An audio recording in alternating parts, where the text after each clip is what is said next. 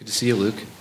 So we might have a few more wandering in while I preach here for Hudson's baptism, so it's okay. It's expected if it happens. Just be cool with it. Just want to let you know. So as we get going here, do you remember a decade ago, can you believe it's been a decade ago, that people were doing this thing called the Ice Bucket Challenge? You remember this like social phenomenon? People would raise money and awareness for LAS by dumping water on themselves, cold water. And it was a weird social experiment that took place on social media for the whole world to see, because all these people that had always told me my whole life, if everyone else jumped off a cliff, would you do it, were now pouring cold water on their heads because someone nominated them on Facebook, right? So I was like, there is no way I am ever going to do this, right? This is just silly and dumb. I'm not going to take part of it. And the youth group students called me a stick in the mud. And I succumbed to the peer pressure and did it myself. And in the 10 years since then, the peer pressure we all seem to be feeling and tempted to cave into now is polarization. We're on week 2 of our 3-week series on politics. Sorry for all the guests who showed up today to hear a sermon on politics. But those of you who were here last week know that we aren't asking the typical questions when we talk about politics. Instead, we're asking questions like this. Questions like, how do we love God in an election year? How do we keep our love for God number one? How do we love our neighbor in an election year, even if we may not agree with them? How do we live out the commands in John 13 to love one another in the church when we might not see eye to eye on every issue? And how do we keep our citizenship to the kingdom of God above all other kingdoms in this world? So remember, as we go through this series, in recent elections, it's not the Republicans or the Democrats who are losing, it is the church who's losing. And that's the motivation for this series. How do we open up our hearts and our minds to think we have an issue here in our country? What do we need to do? Because our church should still remain no matter what is going on politically in the world around us. So, I didn't know how you'd all respond to this series. I'm like, this should be interesting, right? We'll see how this goes. Well, you all must have had some really good or some really bad conversations with your family about politics during the holidays. Because overwhelmingly, the thing was, thank you for talking about this. Thank you. We need to be talking about this. Grateful to talk on the subject. In fact, the response has been 100% positive. Thank you. We need to talk about this. It's an issue going on in our world. So, with that being said today, we are going to move on and we are going to talk about polarization in our country, but more specifically, polarization in our churches. Instead of taking the polar plunge, we seem to be taking the polarized plunge in our culture. And it seems like the water is so cold, we're all just catching our breath. So, for an example, in the 2020 election, I decided, you know what? I'm going to do an experiment just for fun. And so I would listen to the congregation and I would go research what people at church were telling me. Now, you have to understand that everyone says or claims that they look at all the media sources out there. So I'd sit there and someone would come up to me and we'd be talking before or after service or at some other event and they'd say, did you hear what Joe Biden said? I mean, what a buffoon. Listen to how he talks. He can't even string a sentence together.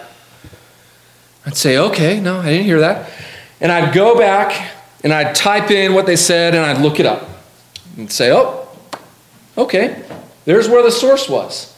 And it was pretty easy because either Newsmax or Fox News came up when I typed it in. So then I would go talk to someone else at church and they'd be saying, well, did you hear the inflammatory remarks that Donald Trump made? I just can't believe he would say something so derogatory. I'd say, no, I hadn't heard it. So I type it into the Google machine, and sure enough, CNN or MSNBC would have Trump saying something outrageous. But I didn't just stop there. So then I started taking this information, and someone would tell me this, and I'd tell the other person in church, well, brother or sister so-and-so told me about when I was talking to them about their not preferred candidate or their preferred candidate saying such and such. Did you hear that Biden did, or did you hear that Trump did such and such? And they all go, no. He said that? I can't believe it. I had no clue he said that. Like, what do you mean? But I thought that you looked up these other sources, right? Well, we know how polarized our media is. We know that oftentimes they don't want to paint the image of their candidate doing something incorrectly, so it left the people completely oblivious. I didn't have one single person when I did this know what the other candidate did, because the preferred news station or radio station or wherever got their media didn't show the errors that were going on with who they may have preferred. So it's easy today not just to live in an echo chamber. We can live in an entirely different world than the people around us. It's crazy. I mean, you can see this all over town. We can do this with the people we hang out with, our friends, the places we go to eat, the recreational activities we choose to participate in. Sometimes I wonder the reason why we're so polarized is we just don't spend much time around each other. We have different interests and values and beliefs, and we just maybe don't even know each other, except for 3 areas in life. 3 pesky areas in life where we can't get over this. Family, you just survived the holidays. Work, sorry about that tomorrow. And the one you can opt out of, church. And unfortunately, that's what we're seeing too much of. So how do we talk about this? How do we work through this without opting out of it? So I want to give us our case study up front this week. This case study to prove a point. Let's talk about COVID vaccines. Aren't you guys excited? Right? People got some opinions about COVID vaccines. So I want to tell you some experiences I had with COVID vaccines to highlight how that kind of played out a few years ago. So first off, this happened a couple times to me. There were some people who were very isolated during the pandemic. I should back up before then.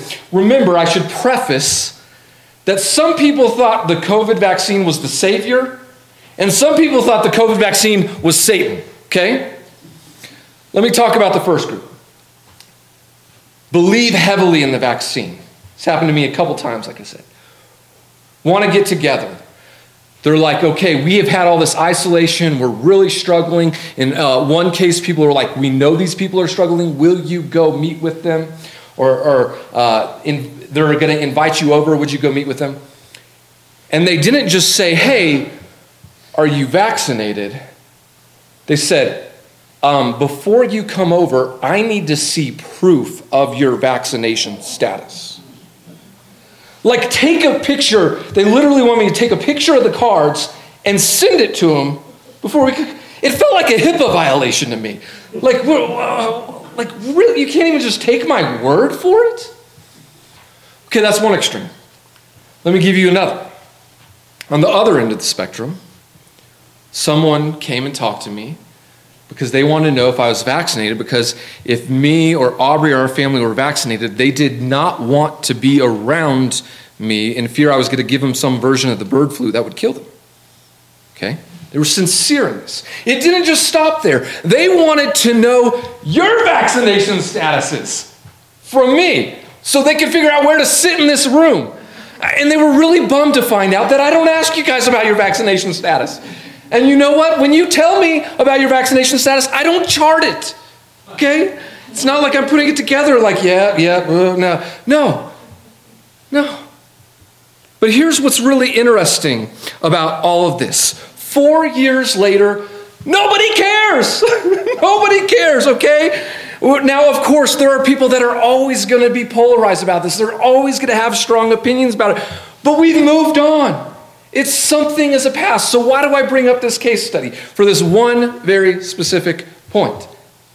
What we were willing to divide our churches over. What we were willing to draw lines in the sand and to say to your brothers and sisters in Christ, if you do or you don't do this, I am in or I am out. 4 years later, it's irrelevant. It's irrelevant. What did we divide ourselves over that didn't really matter? It's just a short period of time. So we feel this. We know this. And knowing how all of us, we talk about, and with many of you have had conversations about this struggle that we feel, this polarization in our country. What I want to do for just a minute is, can we pray about it? Let's pray about it. God, we come before you first, asking for forgiveness. Forgiveness when we lose perspective on so many issues. Forgive us when we let so many other things take the place of our relationship with our brothers and sisters in Christ. Help us this year to be different. May your Spirit work in our hearts to unite us regardless of whatever differences we may have. Bring us together as a community this year and help us to love you and love our neighbors well. I pray all this in the name of Jesus, the one who unites us. Pray it all in his name. Amen. So as we start to get into things here, I have to address first a big lie. A really big lie we've been telling ourselves in Christian circles in the past few years. And the lie is that this is the most polarized we have ever been as Christians. And this could not be farther from the truth. If you need evidence of this, go read the epistles, okay? You want to see some people who were very polarized and very different. They all believed different things. They came from different nationalities, different worldviews, different languages, different perspectives. And the only thing they really seemed to agree on was that Jesus was Lord. That was the one thing they were following. See, we often argue and become polarized over things that have happened for just a few months ago or maybe a few years ago, generally in our country dating back 246 years. The things they were arguing about had been around as biblical commands for thousands of years. Since Abraham, about 2,000 years, they were practicing circumcision and food laws. And suddenly they're sitting together going, are we going to follow this? It's in the Bible. Can we really let this go? I mean, the Jewish Christians are asking the Gentile Christians to take part of their Jewish practices. And surprisingly, the Gentiles, the non-Jewish Christians, they didn't want to go through cosmetic surgery, and they wanted to keep eating bacon. So they carried on. But here's what we need to hear about the early church. Not only did the church survive its polarization, it thrived. It flourished. It was spreading all throughout the world. This message was continuing. And yet they had so much in common in the differences in almost every single way in life. And still, they were able to overcome it. I think there is a lesson there we can learn from them.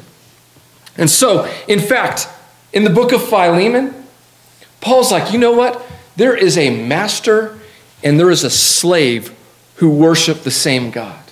It's a little tiny book, one chapter book in the epistles, all about Paul saying in Philemon, you need to set your slave free. No longer are you bound by these humans' constructions. Liberate your slave because he is your brother in Christ. Let's talk about for a second the church in Corinth. They were having to deal with sex trafficking issues that were all tied together to these weird pagan sexual cult religious practices. Paul had to address a guy sleeping with his mother-in-law in the church in Corinth. Okay, luckily I've never heard of a minister having to address that issue before. And they continued to overcome it. So I want to give one example. In Paul's writing to the church of Ephesus, Joel, who is out working on moving here this week, brought up this text to me. And I said, you know what? You're going to hear that text again next week. So it sounds like this. Ephesians chapter 4. We are going to look at verses 4 and 6.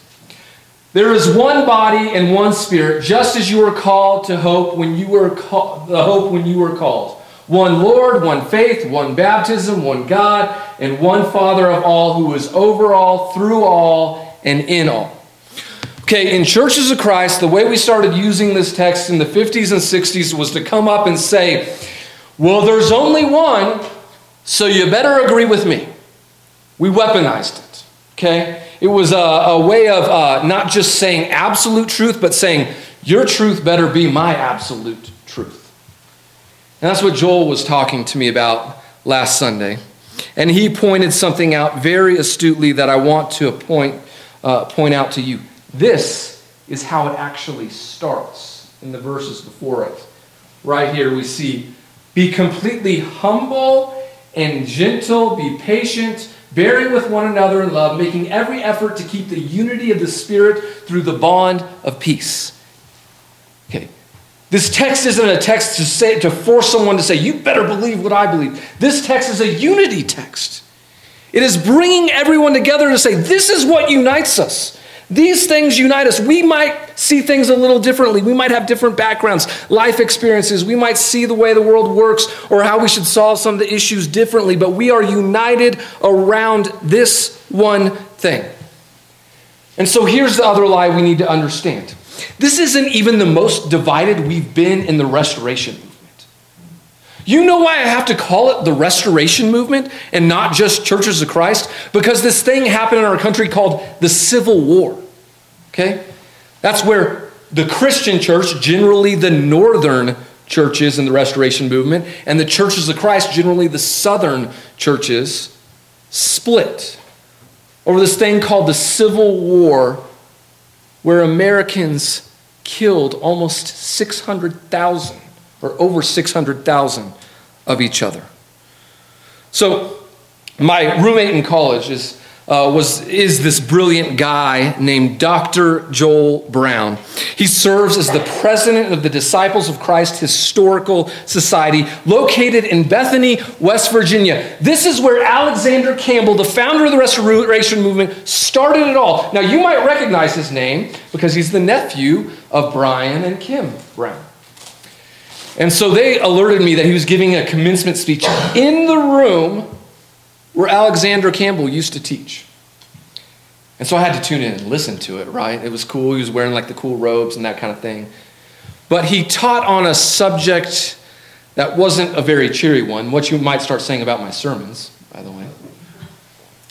He said, you know what? We're going to talk about Alexander Campbell and how he felt after the Civil War.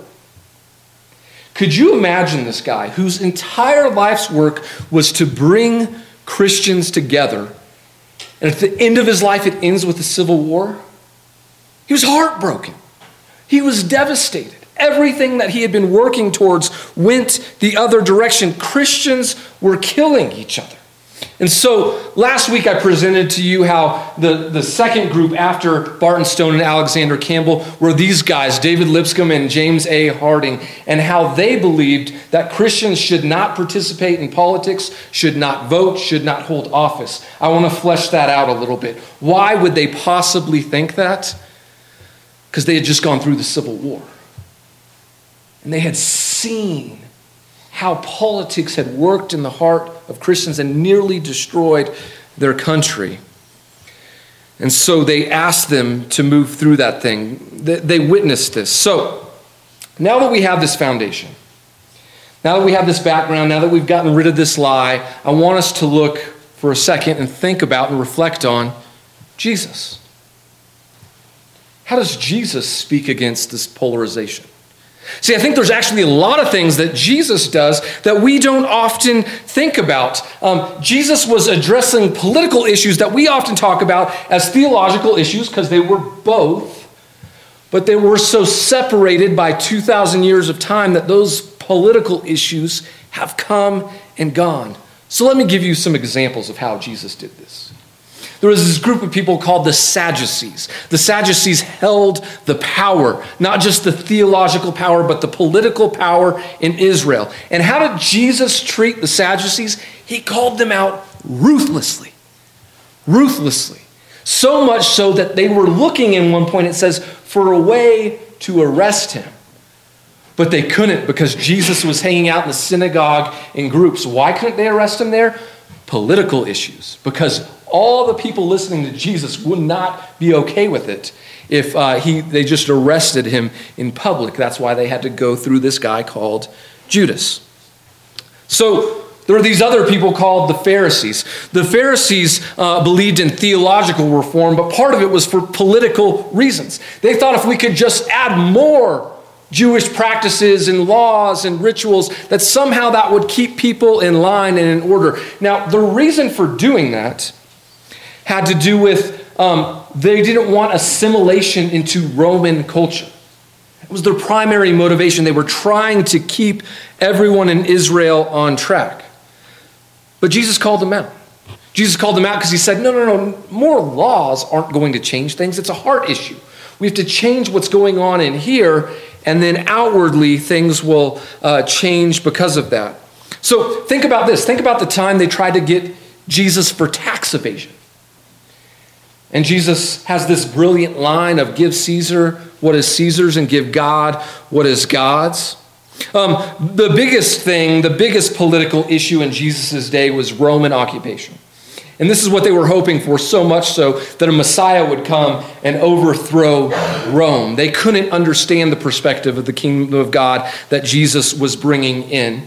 And so there was this practice that these Roman soldiers would need someone to carry physically their equipment, their gear. And so you would be required by law to carry it a mile. And Jesus said, no, don't go with them 1 mile. Go with them 2. Or what about when someone attacks you, when they physically smack you? Jesus says to turn the other cheek. Going deeper, I want us to think about how Jesus interacted with individuals, because one of the biggest political issues of Jesus' day was the group of people between Israel, between the northern part and the southern part. They were the Samaritans. They would be a group that they considered to be half-breeds. There was a racial component to what was going on there. They half followed the commandments of God. They half didn't follow those commandments. And so Jesus, what does Jesus do? Well, Jesus takes all these trips through there. He even has a story about the Good Samaritan. In culture, we call it the Good Samaritan. All Samaritans were known to be bad Samaritans right then. How could Jesus call it the Good Samaritan? You think people want to get angry after a sermon. People were really angry after Jesus preached that. But he finds not just a Samaritan, he finds the worst of them. Who's been through all these marriages. She's socially an outcast. She's there in the middle of the day at a well. And he chooses to bring the good news of his coming to her, to the Samaritans. Do you know how many Israelites that would have ticked off? Tons of them. Or what about, everything nowadays seems to be in a courtroom, right? The courts seem to have to decide everything. Well, they bring this lady who's caught in the act of adultery. She's not wearing anything, and they throw her at the feet of Jesus. Where's the man? Big question there, right? So what's going on here? How is Jesus going to get out of the law? He's writing in the sand some commandments, and he shows grace in that moment. See, I bring up Jesus because I'm convinced there's 2 things. That if Jesus were to be here in the flesh today, I think first off, we would all be so offended. But we would feel so loved and be so compelled by this vision of the world God was creating that we wouldn't be worried about how offended we are.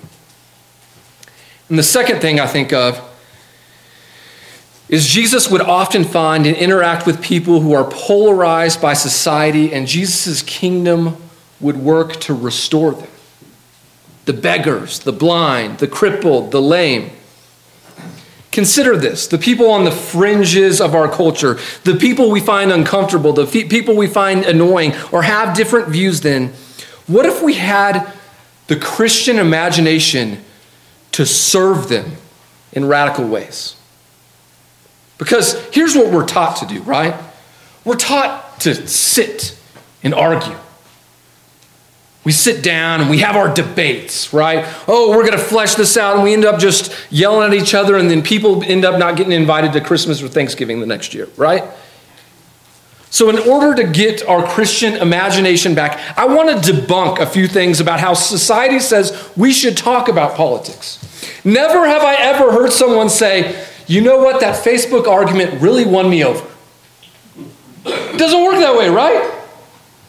Never have I ever heard someone say, well, that letter to the editor just really had a good point. No, those things don't work at all. In recent history, our temptation is to use social media or these other avenues to just pound our point on other people. And spoiler, it's not working very well. So, in order to get us through these things, in order to gain a greater appreciation, I need to take you back to my family studies class in grad school. In grad school, we were actually required, a bunch of ministry majors, to study the brain. And so I'm going to talk about two parts of the brain because it's very helpful in understanding polarizing politics. The first part of our brain that I want to look at is the most amazing part of our brain, the front part, the large spot called the prefrontal cortex. The prefrontal cortex is responsible for logic, reasoning, critical thinking. When we are contemplating God and spirituality, our prefrontal cortex is what's working. So, when we think about God, and we're having these conversations, things are going really well, but we run into a problem.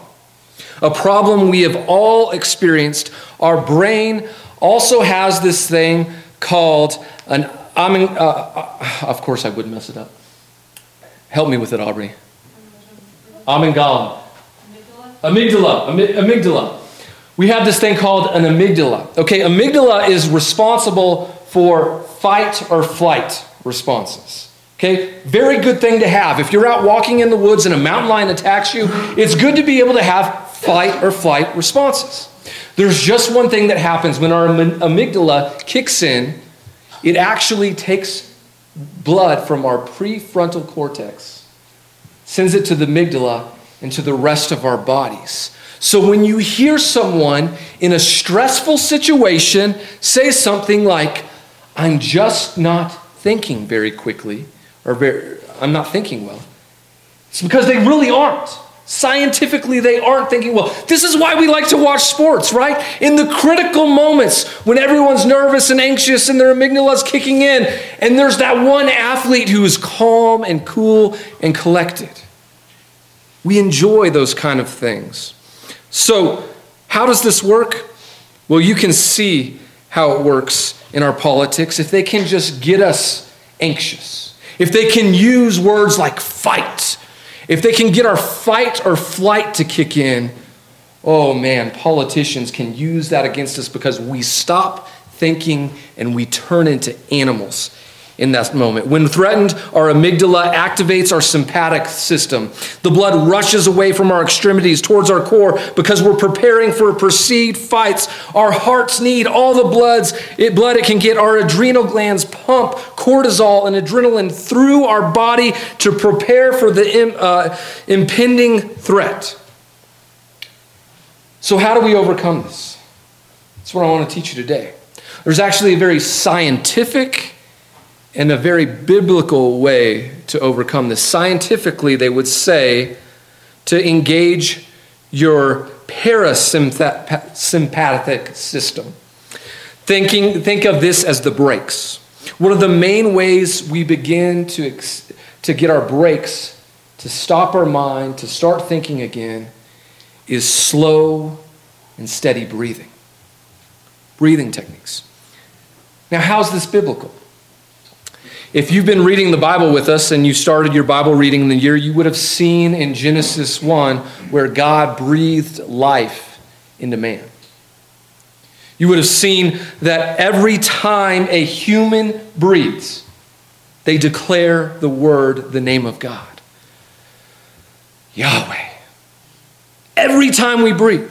So this contemplative ministers initiative that I've been part of, that I've been telling you all about, is to help ministers be more centered in stressful situations, because we find ourselves, believe it or not, in some really stressful social situations. So to equip us to overcome those times, they teach us this thing called breath prayers. It is a combination of the Word of God and breathing techniques to overcome critical situations. You want to learn it? It's really simple. You take a breath, and on the inhale, you say part of a scripture. People use all different kinds of scriptures for this. On the exhale, you say the rest of it. Let me give you the most popular example. Inhale, Jesus Christ, Son of God. Exhale, have mercy on me, a sinner. These professors that I'm meeting with that are teaching us these things pray these kind of prayers thousands of times a day. A day to become more centered, to become more grounded, to become less stressed, to be fully engaging all of their brains. So, next time you're having that political conversation with someone, maybe you feel that way right now. Next time you're watching TV or whatever it may be, breathe. Go on a walk. Worship. Get away. Calm down. Unfortunately, there's one other way that politicians use our amygdala against us. And it's in tribalism. Same area of our brain. We have this thing inside of us, the pack mentality, the us versus them kind of thinking. See how many times you hear this when you're listening to the news or you're watching TV when they say them. Why are they saying them? We're all Americans. Why is it them? Well, them, they are. That kicks in your tribalism, which does this same response that I just went through in your mind. So we have to get over this idea of a us versus them. Because here's the problem with church. We've walked into church and we've said, oh, they're a Republican, they're a Democrat, they are them. No. This is us. There is no other us and them. This is us. We are the body of Christ. We can choose to define ourselves in all other ways, but we are to be defined by the people who believe in God. We are Christians. And every week, we're to be reminded of this. Right here. Where does it say in the Bible that we're to take communion alone? Communion is always a community practice. Sometimes I think we need to literally change the seats and look at each other while we take it. Because we remind each other in those moments that we are the body of Christ, that we are in this thing together, that Jesus died for all of us. Because it's really easy during communion to take that cup and to take that bread and just say, Jesus died for me. No. When we take communion, we say, Jesus died for us. Us. We bring it together. But you know what? It doesn't stop there. Because if you go back to Genesis 1, if you're reading this week, it says everyone is created in the image of God. Murray Bowen, the father of this studies that we had to study in my family studies systems, called the prefrontal cortex the God goo. He said that this part of our brain is what he argued was what created us in the image of God, because we have this large portion in our brain that allows us to reason. So here's my challenge then for us. If we believe everyone's created in the image of God, then in a sense, all of us, humanity, we're all us.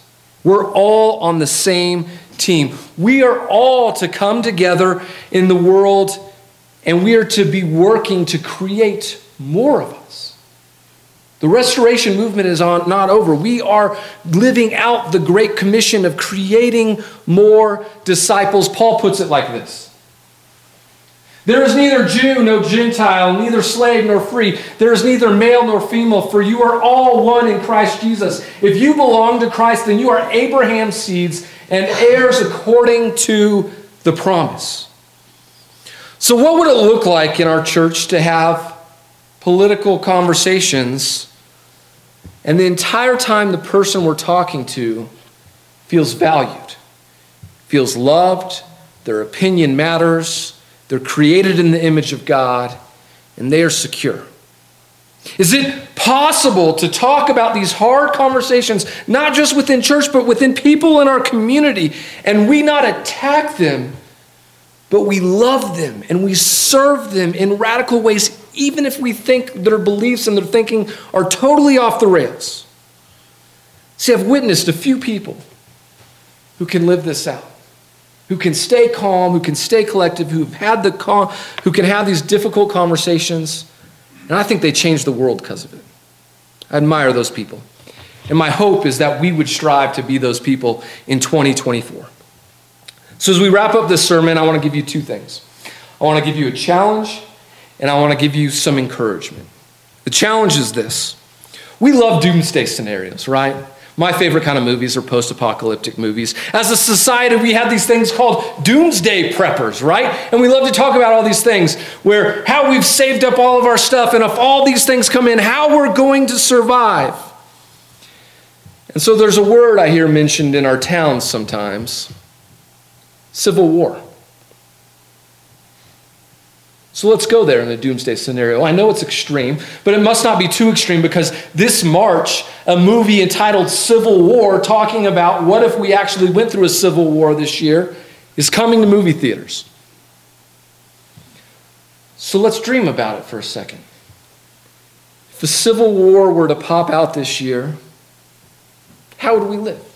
Now, typically what we talk about when these things come up is we talk about, some region, we're going to band together, or my family's going to do this, or this group of people. And we have all these different scenarios. But you know what is really interesting to me is the scenario we never talk about is, how would we be the church if a civil war popped out?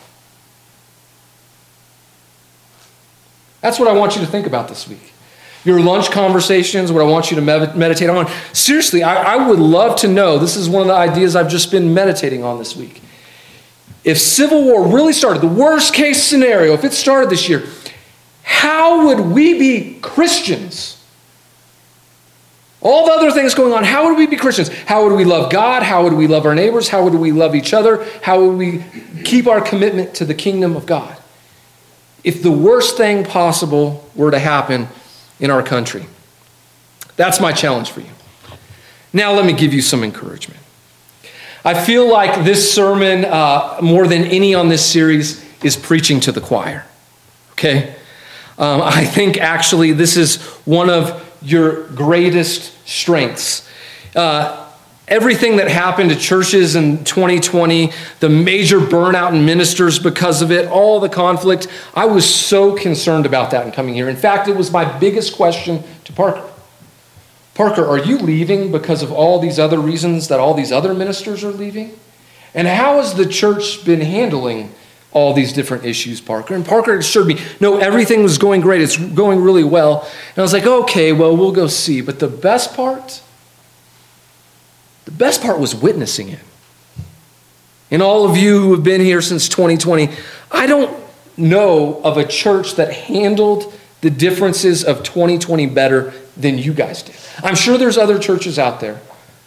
But this is one of the things I brag on you guys about, because what often happened with a lot of other churches, especially bigger churches, is they aligned by one small group would say, well, we feel this way, and another small group would come over and say, we feel this way, and both sides would come to the elders and they would duke it out, right? They'd say, yes, we need to wear a mask. No, we don't need to wear a mask. Well, if you do this, and it was just this incredible situation of fighting.